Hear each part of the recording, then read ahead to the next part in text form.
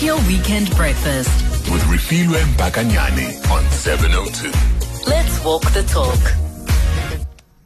Let's absolutely walk the talk. Send your questions or comments to 31702 and let's unpack a topic or a matter that is on many of our minds as we seek to revert to some form of normalcy or safety when it comes to this COVID-19 pandemic, and that is the issue of vaccines.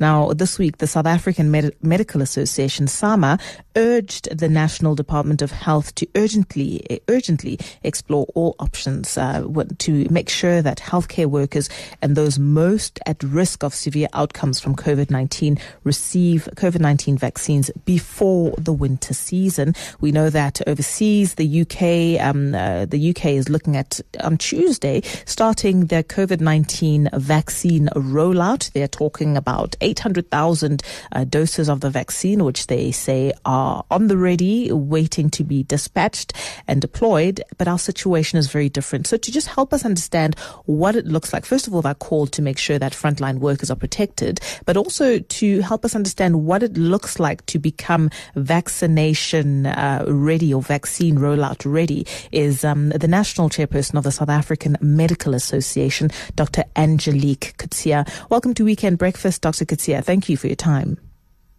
Thank you, and thank you for asking SAMA's opinion on this, and a good morning to all your listeners out there in this beautiful raining morning. Absolutely. It's something that we all need to wrap our mind around. It seems much has been made this week about, with headlines reading that South Africa falling behind on COVID-19s, that we haven't paid our first batch or made our first payment when it comes to the COVAX agreement, which is that the global pact to share and create the equitable distribution of COVID-19 vaccines. And of course, many people up in arms about this situation. Where do you stand as the South African Medical Association? Well, we took a bit of a different stance on this as we look at all the possibilities that's out there. First of all, we need to understand that for South Africa to be part of the COVAX initiative, it's a great and it's a noble idea. Mm-hmm. But under the COVAX, we are seen as a high-income country, meaning that we will procure the vaccine supply at exactly the same cost as the USA, because we will then need to subsidize the poorer countries. Now, we all know that South Africa, currently in the financial state that we are, we definitely not one of the high-income countries anymore. We are barely struggling to keep the lights on in our country. So we need to think carefully whether we would be in a position to pay this enormous amount as a front up, just to be part of this COVAX, and then to say, okay, we are part of this. We have paid over 300 million rand, and therefore we will now have access to vaccines. Yeah. That's not and that only gives us we were on the impression of 5%, but it seems that it's 10% access. Remember, that only gives us access to that. We're still buying that vaccine then at the same, as I've said, the same price as the United States. Mm-hmm. Also remembering that we do not have a choice. Although there's sort of vaccines now in the pipeline, we cannot tell them what we would like to have, which vaccine will be suitable for us. So there's the small little things that is in that contract. We need to discuss it, and we need to be open on it. Yeah. Therefore, SAMA says, would it not be more prudent than to go and contract directly with the pharmaceutical companies? That we think their vaccines would be more suitable for the South African condition. Sure. Remember, we're still very nervous about the cold chain, and we cannot have the current vaccine that is in Europe and in England released in South Africa. Well, let's you said you've made that statement very emphatically, saying we cannot, but explain to us why that is the case. And the vaccine you're referring to specifically that's being deployed in the UK,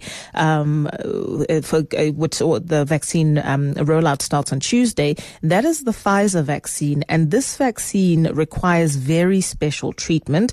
I understand that it needs to be stored at around minus 20 degrees Celsius. So that cold storage chain which you talk about is a problem for us. Why? Okay, it's not minus 20, but minus 70 degrees. Okay. And that chain should be kept from the moment it left the factory till it is the vaccine goes into your arms. So apparently there is a 2-week leeway where you can store it at a less temperature. But then you need to know where in the cold chain that happened. Okay. And after 6 hours outside of the fridge or the storing requirements, you can do nothing with the vaccine anymore. In the South African context, we simply doesn't have it. I'm not aware of any public sector, let alone a private sector hospital, having a minus 70 degree storage facilities for the vaccine. So that vaccine will not be suitable in the current conditions. Yeah. We're talking about logistics. Remember, all the vaccines are claiming more or less the same efficacy of 95%. Yeah.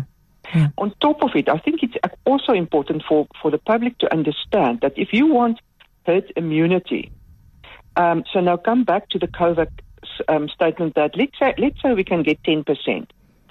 It's not going to help us, because if you want 95% efficacy through vaccines, you need to have 70% at least of the country to get 95%. 70% must be vaccinated. To get 80% efficacy of your vaccine, you need vaccine coverage of 83%. All right. And 70% of 95%. So 10% is not going to help us. Rather go negotiate with those pharmaceutical companies. Let's get the price down and bring the vaccines into the country. Yeah, and to that end, let's adopt a blue sky approach and say that government and the relevant people were able to approach pharmaceutical companies directly and agree on suitable terms for the country. You're calling on healthcare workers and frontline workers to be prioritized in this vaccine rollout. And who else would you see as people that are most at risk? The elderly people and people in old age homes, and your people with high blood pressure, sugar, and diabetes. You know that we call it the non-communicable disease patients. Sure. That will be the patient that you need to. But again, you remember what I've said. How many do you need to vaccinate before we even going to get some sort of herd immunity? And we need to be able, from South Africa point of view, we need to be able to choose the vaccine that's the most suitable for our conditions in our current circumstances. Sure. The WHO ran an analysis, a self-reporting analysis, towards the end of November, and essentially, Dr. Matshidiso Moetu, who's the WHO regional director for Africa, said that the largest immunization drive in our continent's history is right around the corner, and she stressed that our governments need to urgently ramp up readiness. That's planning and preparations that will make sure that when we are in a position to roll out a vaccine, and I suppose despite or beyond the problems or the hurdles you've just outlined for us, Dr. Coetzee, we're in a position to make that rollout successful and seamless. What does it look like when a country runs a campaign of this magnitude? How should we be getting ready from your vantage point at SAMA? What do you think we need to button down right now in terms of planning, coordination, and even resources? First of all, I hope you can hear me. I can hear you, and the Hadida in the background. Oh, yeah, that is very annoying. First of all, we need to make sure that we procure the correct vaccine for our country, it must go through the unfortunately, SAPRA process. SAPRA process can take months, but if we can speed up the process through them, and most importantly, the vaccine must be available at least by the end of April, so that we can start vaccinate our people before winter hits us full-blown. Otherwise, we are going to see a lot of death coming from those vulnerable people who's not been vaccinated. And we also need to make sure that the flu injections in 2021 arrives on time, because we have noticed that the previous years there was some time that we only been able to start vaccinating in April. So if we can get that vaccinations done at least by March, and then start vaccinate by April, May with the COVID, I think that would help. And that would mean a huge effort from the National Department of Health. And the question will be, the medical schemes, would it be affordable? We need to make sure that the vaccine is affordable. Yes. You want the medical schemes to pay, and you want government to pay. And we need to make sure that there's no corruption in rolling this out or waste. Tell us about, you mentioned the SAPRA process. What is a SAPRA process? Hello, Dr. Coetzee. Hello. Hi. Yes, I'm here. Yeah, we seem to have lost you for a second there. What is the SAPRA process that you've just mentioned? Oh, my goodness. All right. It looks like we'll have to try and get Dr. Coetzee back again. So you have lost me now? All right. Let's try this one more time. Otherwise, we'll have to call you back, perhaps try to get a better line. The SAPRA process that you just mentioned in your answer, and how we could, how a potential successful rollout of the vaccine looks like. What is that process? Well, first of all, again, as I've said, we need to make sure that it's been SAPRA approved in South Africa. We need to make sure that there's no corruption. Sure. We need to make sure that the right people get the vaccine. And we need to make sure that the vaccine arrives in time for winter. If not, we can just leave it.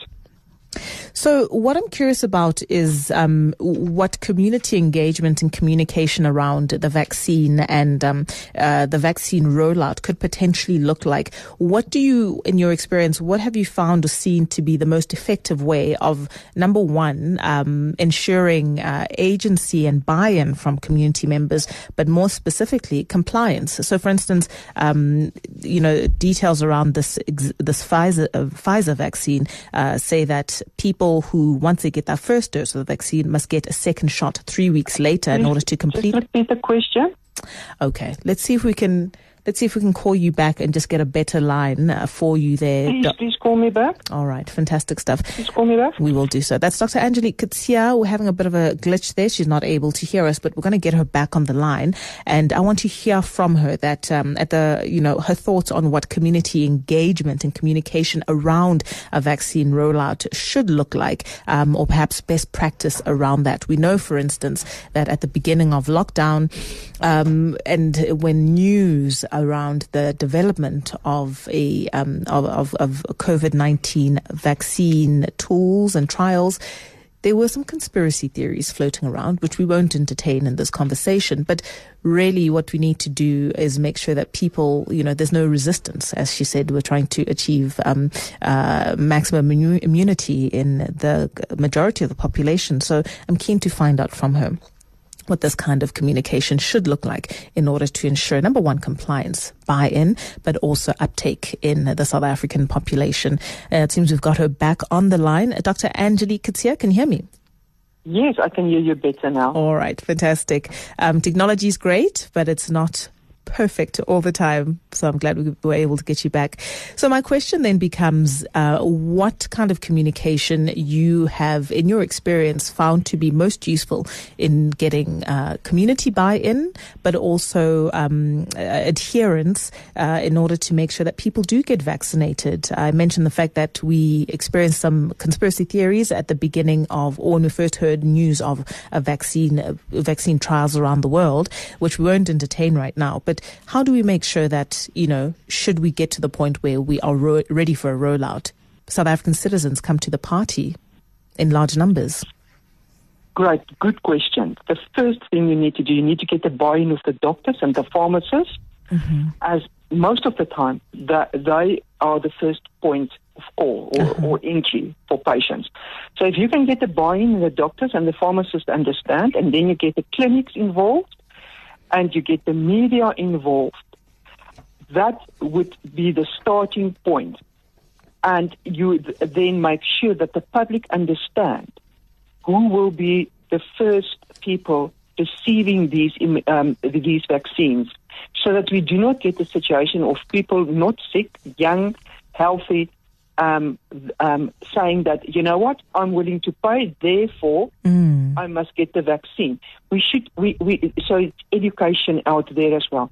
And government should actually starting now already. Okay. They should launch these programs and making people aware that this process must start April, May, latest. May. May is already a bit far for us into our winter time. So if we can get that message out, but also remember, National Department of Health and government must be honest with us. They must tell us where they're going to. They must not only give us a report saying, yes, we will sign the COVAX and that will help us getting between 5 and 10% of vaccines. We need to be honest. What will that contract look like? Sure. What is the pros? What is the cons of those contracts? Let us all in the medical field to understand. Let us all give our input then, and feed into the vaccine, the MAC vaccine committee, so that we know that it's open and transparent. Because this is one of the things that is lacking currently, the openness and the transparency. It seems that everything is done behind closed doors. It is as if it's secret. Health is not a secret. Health is a right. We need to understand what is out there. What is the best way that we can negotiate vaccines, where we have a choice in deciding which vaccine and at what cost it can come into our country, so that it is affordable for the people, especially those on medical schemes. Absolutely. All right. We'll have to leave it right there, but I'd like to thank you for your time this morning and taking the time to just unpack what a COVID-19, a possible COVID-19 vaccine rollout ought to look like or can look like if we prepare accordingly. That's Dr. Angelique Coetzee, the National Chairperson of the South African Medical Association, SAMA.